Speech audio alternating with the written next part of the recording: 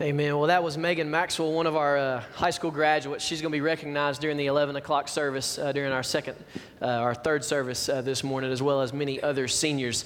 So in honor of Graduate Recognition Sunday, I thought I wanted to talk about a little bit of a message that kind of goes along with it, but really it's relevant for all of us. And I want to start it off with a question, so this requires a response from you. Very simple. I already know the answer to this, but I'm still going to ask you anyway. Do you want to be successful? Okay, so 75% of us want to be successful. The other half, you can tell how well I did at math in high school, but the rest of us, I guess, not. So really easy question, right? Do you want to be successful? I would imagine most of us, all of us, would say yes. The definition of success is achieving the desired or the correct result. So in anything that we do, we hope to achieve the desired or the correct result. Whether, it's school, whether it's work, whether it's sports, anything, we desire to see the thing that we set out to do to be successful. So I brought a photo this morning I want to share with you. This is me and Miguel. There we go, me and Miguel. I was 15 at the time, and I have the photo here. And I know it's Miguel because I actually wrote it on the back of this photo, and this photo sits next to my sink on my side of the bathroom. And yes, I did say my side of the bathroom because when you get married, when you have sides, it is an awesome thing. So my side of the bathroom, Miguel and me, we hang out, and it's always a reminder of one of the coolest moments of success that I've ever felt spiritually. You know how I talked about, you can have success in all things, but I think you can also have success in your spiritual walk as well. This was one of mine.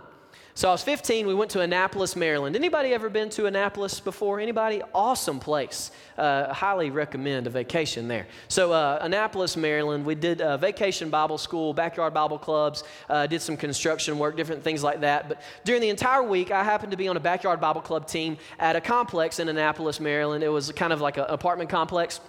And we were there in the play yard all week long, hanging out with these kids. And Miguel was one of the guys that I just had an opportunity just to get to know and hang out and just talk. And he could speak English well enough that him and I could have conversations. So that was really cool. And so during the week, we got to know each other. And the very last day, we're getting all of our stuff up, and we're going to the vans to leave, and this is it. We're done for the day. Tomorrow we're going to hang out and rest, and then we're going to take a bus ride back home. And so I'm walking, and Miguel's walking beside me, and then he stops me, and he said, "How do you become a Christian?" And I said, "What?" In my mind, I'm thinking, this is awesome. You're asking me. And so I was a little nervous because I didn't want to mess it up, right? But at the same time, I'm thinking, man, this is really cool. He's asking me how to become a Christian. We've talked about it all week, but he's basically giving me permission to share with him. And so I set my box down, and me and him sat down next to the box on the ground, and we started talking about what it means. I started sharing with him about Jesus and about how he died for us on the cross, and then now he's just inviting us to follow him. And in return for following him, he takes our old life and he changes it and he makes it new, and he gives us eternal life with him. And after I explained all that, I said, "Is that something that you want to do? You want to turn from your old life and get the new life that Jesus offers us?" He said, "Yes." And so right there, me and Miguel, we prayed, and he talked to Jesus, and he told Jesus that he was thankful that he forgave our sins, and he wanted to follow him, and he wanted to be a Christ follower. And that was the coolest thing I think I'd ever seen. I think I was 15 at the time I said that. Yeah, Miguel was 7. And so that was one of the biggest spiritual successes of my life, because it was the first time that I ever got to lead someone to the Lord. And I remember walking back to the van, and Randy Williams, our executive pastor here, or administrative pastor, whatever it is, he doesn't know what his title is, and he tells everybody that. But we were walking back to the van, and he's driving, and he just says, I saw the biggest smile on your face because you saw the Lord use you in a way that you never thought possible. And I said, "You're exactly right." And that's the cool thing about spiritual success is we see the Lord work in our life, and when that happens, man, it makes us feel like we could storm hell with a water pistol. We're like, man, this is awesome. You feel on fire, you feel on top of things, like you feel like you've got it going on. And so in preparation for Graduate Sunday, in preparation for knowing that I was going to have an opportunity to share this morning with you, I wanted to think about and talk about spiritual successes, but not only spiritual successes, but also to talk a little bit about the spiritual failures, because I think we need to know our successes as well as our failures so that we can avoid the failures and move forward through success. And so I started to make a list, because that's the kind of guy I am. It makes it a lot easier for me to think through things if I can make a list. So I started to think about all the things that we would consider spiritual successes, and this is what I came up with. Number 1, spiritual success that I think is leading someone to the Lord. And, I think that's a pretty big deal. Like, it makes me feel good and successful. Number 2, seeing prayers answered. Number 3, being able to talk to somebody about our faith. Maybe they don't necessarily say yes, but just, an open door. Number 4, seeing invited friends brought to church. Number 5, experiencing God in the details of life. Isn't that neat when you just see God work in a different way that you're just like, God, thank you so much that you were intricate and detailed in everything that you did and still powerful. Number 6, God teaching you something new when reading the Bible. Number 7, seeing God use you and your gifts for His purpose. Number 8, God brings you through the struggle to show you something about His character. Number 9, seeing a need and meeting a need. That's one of my favorites. And then number 10, seeing our children come to know the Lord and grow in Him. I would think that we would all consider those spiritual successes. When we see those happen in our life, maybe not necessarily all of them, but most of them, and maybe you have some that weren't on the list, but we would say that's a spiritual success. And, number 10, particularly for me, my daughter, she's only 9 months old, and we haven't had a lot of deep theological conversations yet, believe it or not. But I know one day there's going to be those opportunities. And so, I want to be successful. I want to come out on the other end of it knowing that I've led my daughter in the correct direction and have helped her move closer to the Lord and not stay where she is. So those are successes. What about failures? I want to say we've got to talk about those because I think it's important that we know what those are to avoid those and move towards success. So number 1, it's the opposite of the other number 1, not taking an open door to share our faith.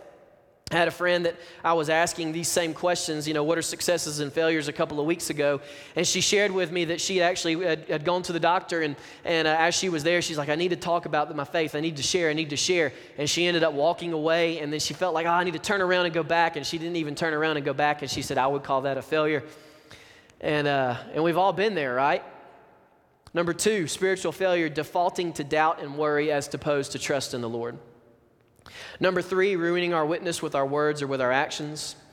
Number 4, inconsistent with our prayer life or inconsistent with meditation, reading the scriptures. Number 5, giving in to the same sin over and over. Number 6, not having the right answers for tough questions about God or the Bible. Anybody just feel like that just kind of always comes up for some reason? Not having the right answers. Let me break right here for a second. If you never know, don't make up an answer, all right?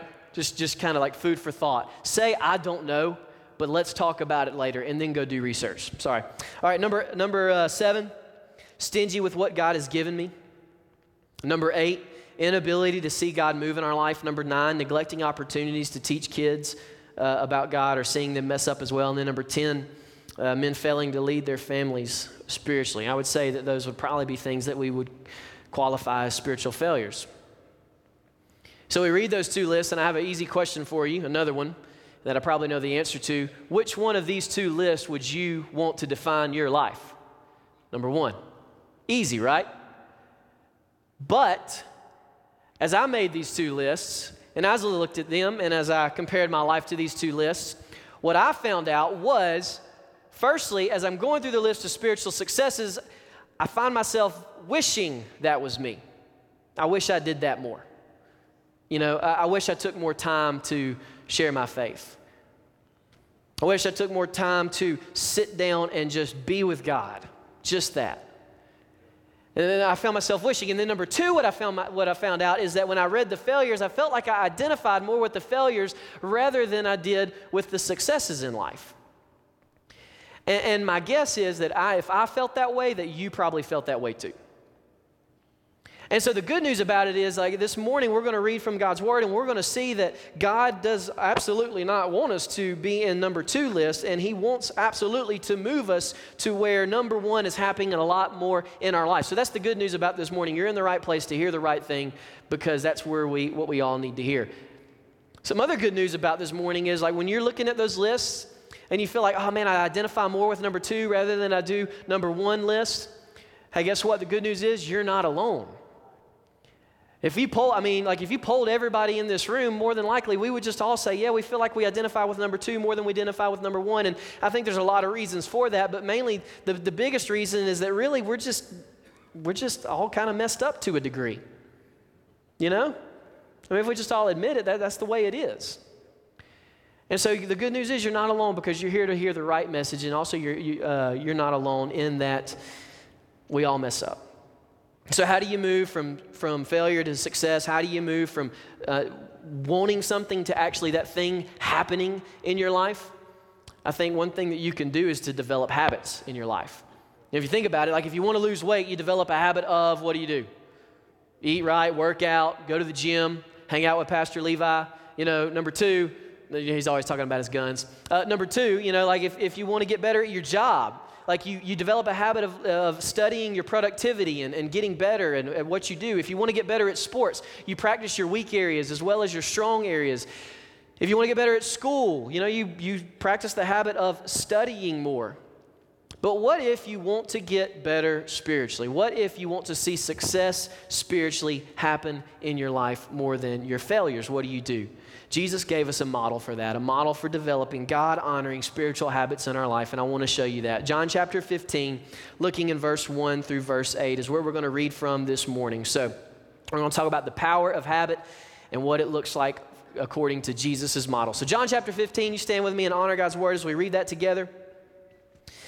I'm reading from the ESV, so you can follow along on the screen or read as well.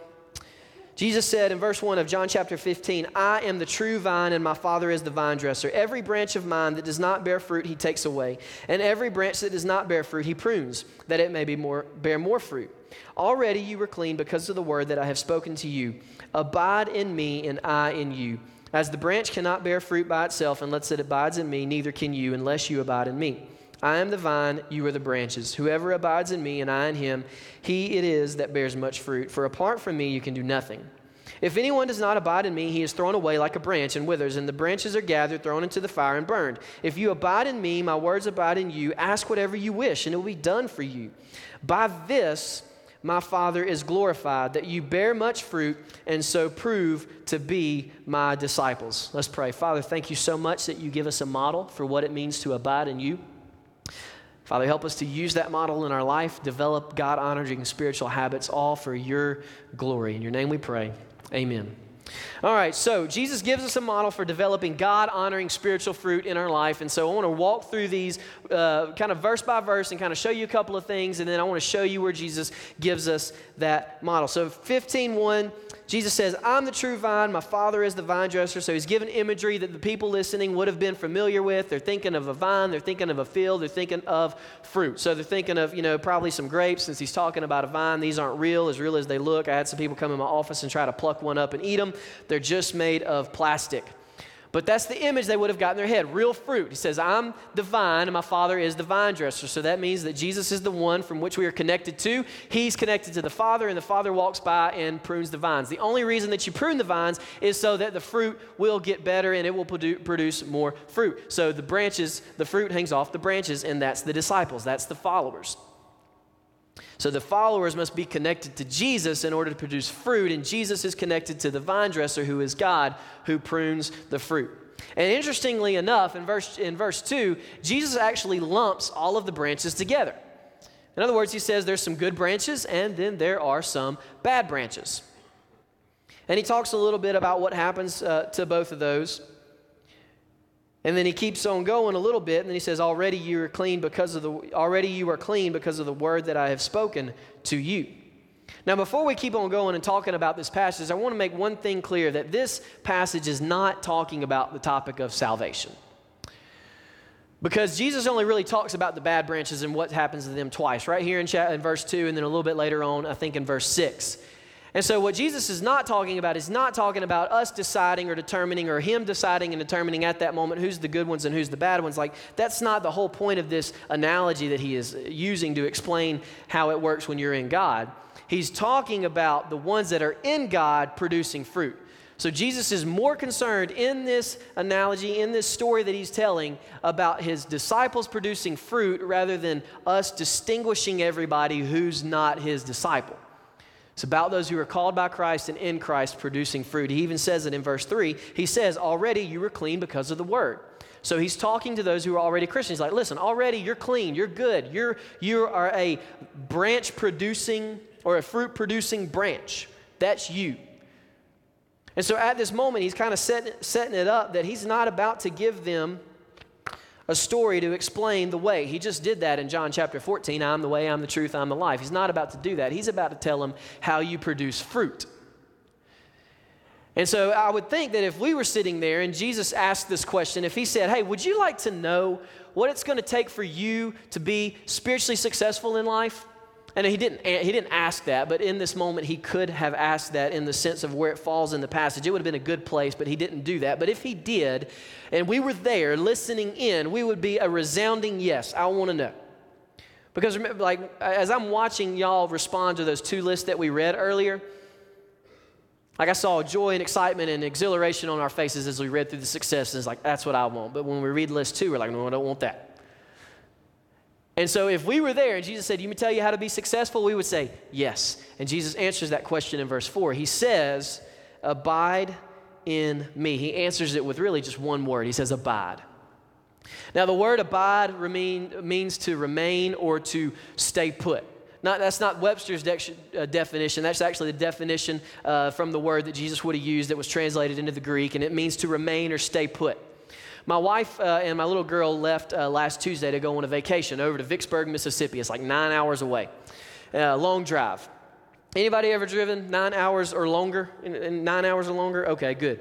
So even like shorter than that, like if I've learned, that once you put a kid in the mix, even like an hour drive is a whole different ballgame. But anyway, any extended period of time driving, you're going to a place, whether it's a family member's house, whether it's, on vacation or, whatever it is, you learn that like you're driving, you finally get there and you're done, everything's cleaned out of the van, everything's clean, done and ready, and you're in wherever you're supposed to be in, and you go inside and you sit down and you just, you breathe for a second.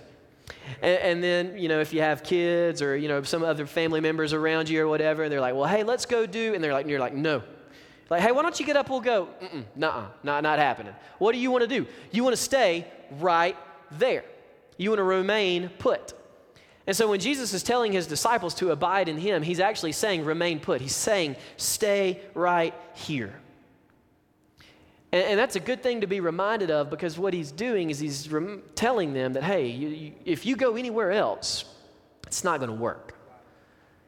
See, if you go over here and you try to produce fruit, it's not going to happen. If you go over here and try to do good works for your name, it's not going to happen. He's like, how does it happen? It happens right here in me, because really, right here in me, guess what? The work is done. That's the good news. And so when Jesus says, abide in me, it's a reminder that he's already done it. So all we have to do is be in him. And then when we're in him, he, through the power of the Spirit, does good works through us to his name's sake.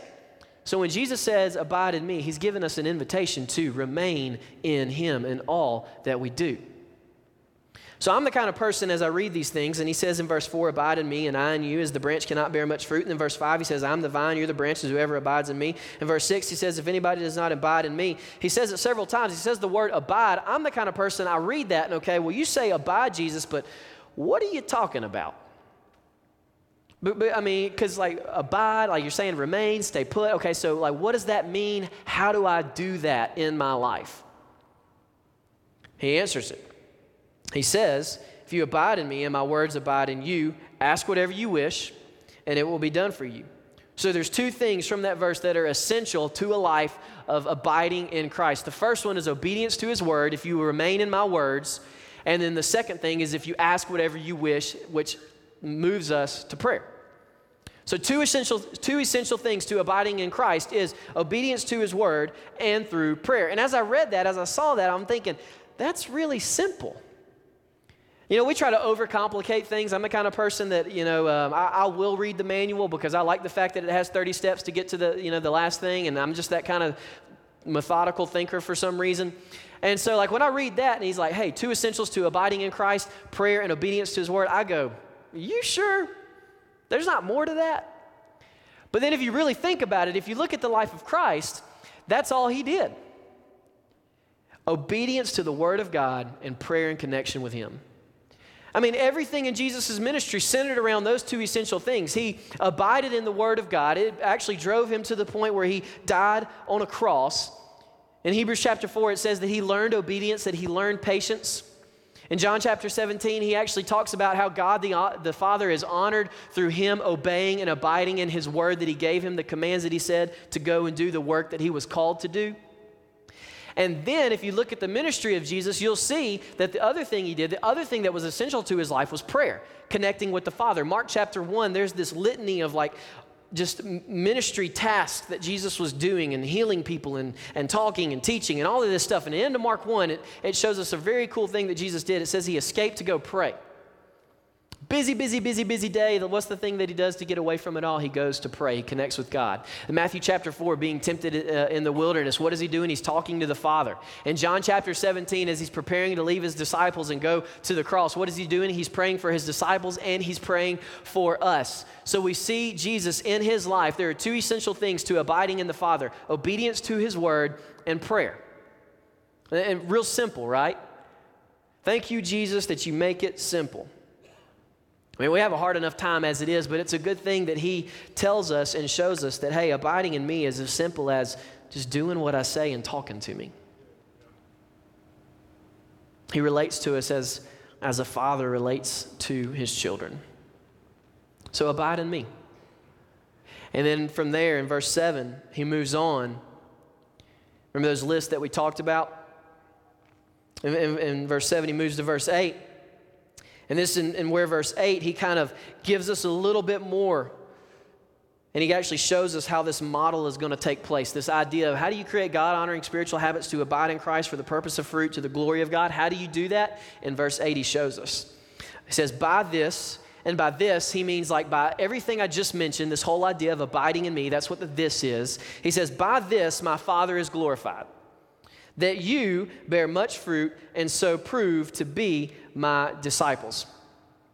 So I want to show you a model. You've probably seen this before. Pastor Levi has shared it a couple of times and some other things that he's done. But it's a model that we've been kind of using for the last couple of weeks in our own personal life as a staff. And it's called the Cue Habit Reward Model. And so what Jesus is showing us is that this model, we develop a cue, and a cue is kind of like this cue card thing. So like, a cue card, you hold up something and next to a screen and somebody reads it. It's this idea of what moves you to a particular action. And so Jesus is saying that you got to have a cue. So the cue for us in this verse, in verse 8, I don't know if you saw it, but he said, by this my Father is glorified. By abiding in Christ, God is glorified. So the ultimate cue, the thing that should move us to doing anything in life, is the glory of God. Is God made much of. And so that's the cue. And then he says from there you develop a habit. What's the habit? He told us the habit in verses 1 through 7. It's abiding in him. It's obeying his word, staying in connection with him through prayer. That's the habit that we develop. So we have the cue, the glory of God, developing a habit, abiding in Christ, and then it leads to a reward in life. The reward in life is fruit, but not just fruit. Jesus says much fruit. What he's doing is he's actually kind of paralleling this idea of outside of Christ, not a Christian, trying to produce good works really is meaningless. He says, without me, you can't do anything. And so he's paralleling that idea with this idea of not just fruit, much fruit. It's the idea that when we abide in Christ to the glory of God, developing habits that honor him, that he doesn't just produce fruit in you, but he produces much fruit. That's a good thing. We need a lot of fruit. And so that's what Jesus has given us. He's given us a model to abide in him, and that through prayer and through obeying the commands of his word is how we abide. And so what are the commands of his word? Like, well, what are the things that we're called to do? And so that's where those lists come in earlier.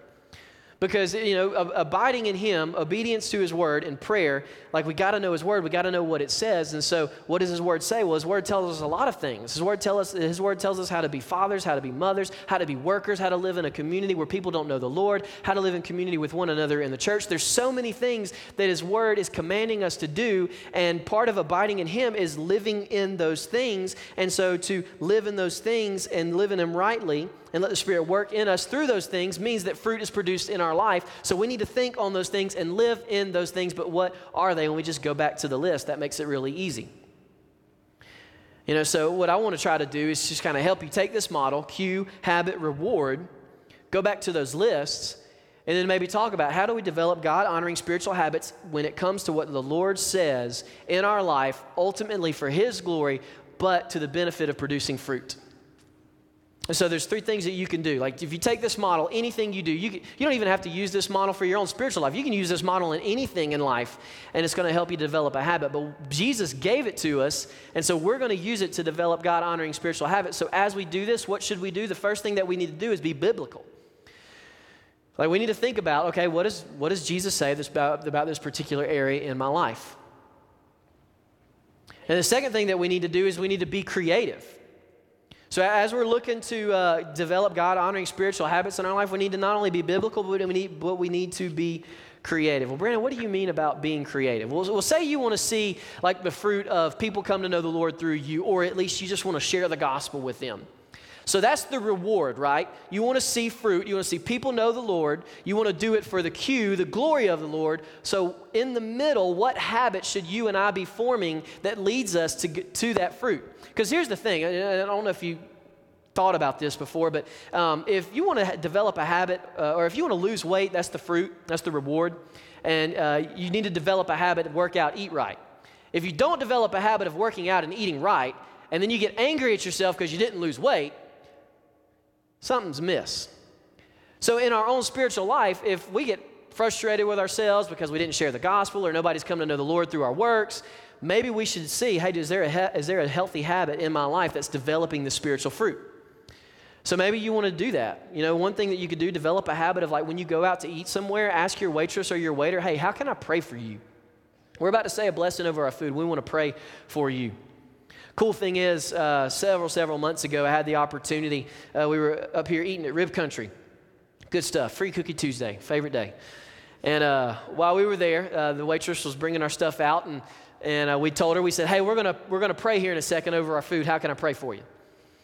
And so she began to share. You know, a lot of times you get, well, you know, pray for this, pray for that. But she just started sharing what was going on in her life. And it was really cool to see that, you know, the Lord was just opening up a door. And so I asked her if she was a Christian, and, you know, how, and then I asked her after she answered she was a Christian. I said, well, tell me how you become a Christian. And she told me that. And so we talked for a little bit. And I said, well, hey, do you go to church anywhere? And she's like, no, not really. But she says, I've got a stepdaughter, or soon-to-be stepdaughter. And she said she needs to go to church. And so I said, okay, well, cool. She should come to our church. And so her stepdaughter came on a Wednesday night several months ago, and at the end of Wednesday night got saved. All because at that moment, you know, I'm like, hey, you know what? I'm going to ask again somebody else, another waitress, how can I pray for you? If you want the reward of seeing spiritual fruit in your life, what habit are you developing? Maybe the other thing that you want to see happen is you want to see yourself be the kind of person that's caring for the hurting in the community. Maybe the habit that you need to develop is just walking across the street. You know, maybe the habit or the fruit that you want to see happen in your life is, you know, seeing people invited to church. You just want to see people show up. Maybe in the areas that you've already developed friendships or relationships, maybe you just need to develop a habit of once a week or once a month, I'm going to ask one person from my social circle to be a part of church with me. Don't overcomplicate things, just be creative in it.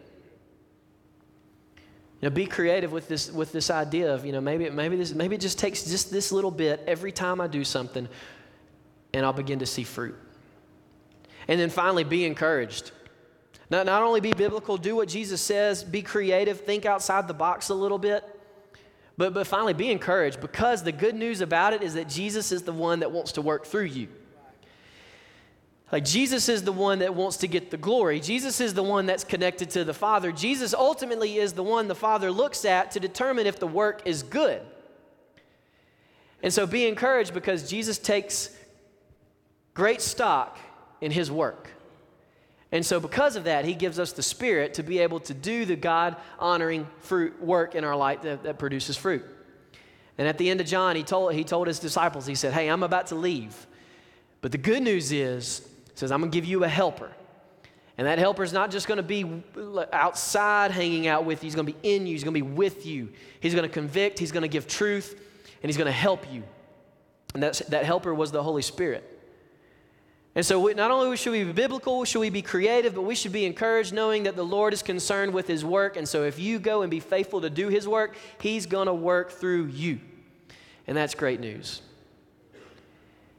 And to me, what's really cool talking about this idea of habit, looking at the model that Jesus gave us, the idea that there is a cue in life, that cue is the glory of God, that there's a habit, it's abiding in Christ through obeying his word and praying with him, and the reward is fruit. Seeing the idea that Jesus gave us a model to develop habits in our life, it's really neat to think about that if you do habits enough, eventually they stop becoming habit and they start becoming lifestyle. That's cool. Like to me, that's neat because I see Jesus showing us that, and then I think you created us to do that. Like not only did you tell us, but like you set us up for success in that area. And so just to kind of finish with a little bit of encouragement, there's a great quote from Oswald Chambers, and he says, identify your shortcoming, and then look for opportunities to work into your life that missing quality. Love means that there are no visible habits, that your habits are so immersed in the Lord that you practice them without realizing it. The only supernatural life is the life the Lord Jesus lived, and he was at home with God anywhere. Is there some place where you are not at home with God? What's cool is that was this past Tuesday's devotion in Oswald Chambers, My Utmost for His Highest, his devotional book. And so where are you not at home with God right now in your life as far as developing God-honoring spiritual habits for His glory to produce fruit? Where is that area that you need to develop for His glory? My encouragement to you this morning is just to pray about that to start with. Ask God to show you the areas in your life. Like, Lord, I know I'm not producing fruit in this life, but when I look back on it, the reason I'm not producing fruit is that I'm not obeying and abiding in your word and creating a habit out of that. Help me to develop a habit from this command.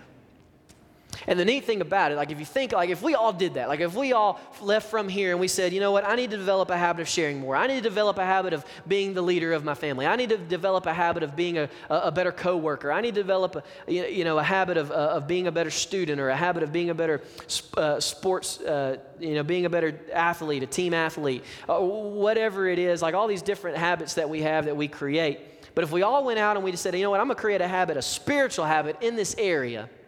If we all did that, what that would look like.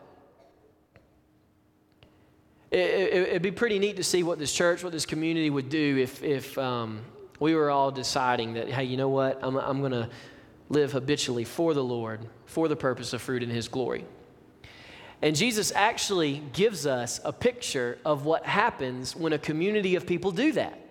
In Acts chapter 2, at the end of the chapter, it says that they devoted themselves to the apostles' teaching, to the breaking of bread, to the fellowship, to prayer, to sharing of their stuff with one another. They devoted themselves, meaning they attached themselves to a habit of doing these things. And then at the end of that, guess what? It shows the reward. It says, the Lord added to their number daily those who were being saved. And so we want to see fruit in our life. We need to develop God-honoring spiritual habits to the glory of God for that fruit to happen. And if we all did that, we would see the Lord work in Concord more than He's done in these last several years. We'd be blown away. And that would be really cool. And so where are you not at home with the Father right now when it comes to God-honoring spiritual habits? Because really when it comes down to it, spiritual success comes only from abiding in Christ. Let's pray. Father, pray that we would be people who abide in You in all that we do. That, God, we would be driven to be successful spiritually. And being successful spiritually, Father, does not start anywhere else but in You. So as we respond this morning, Father, help us to remember that. In Your name we pray. Heads bowed.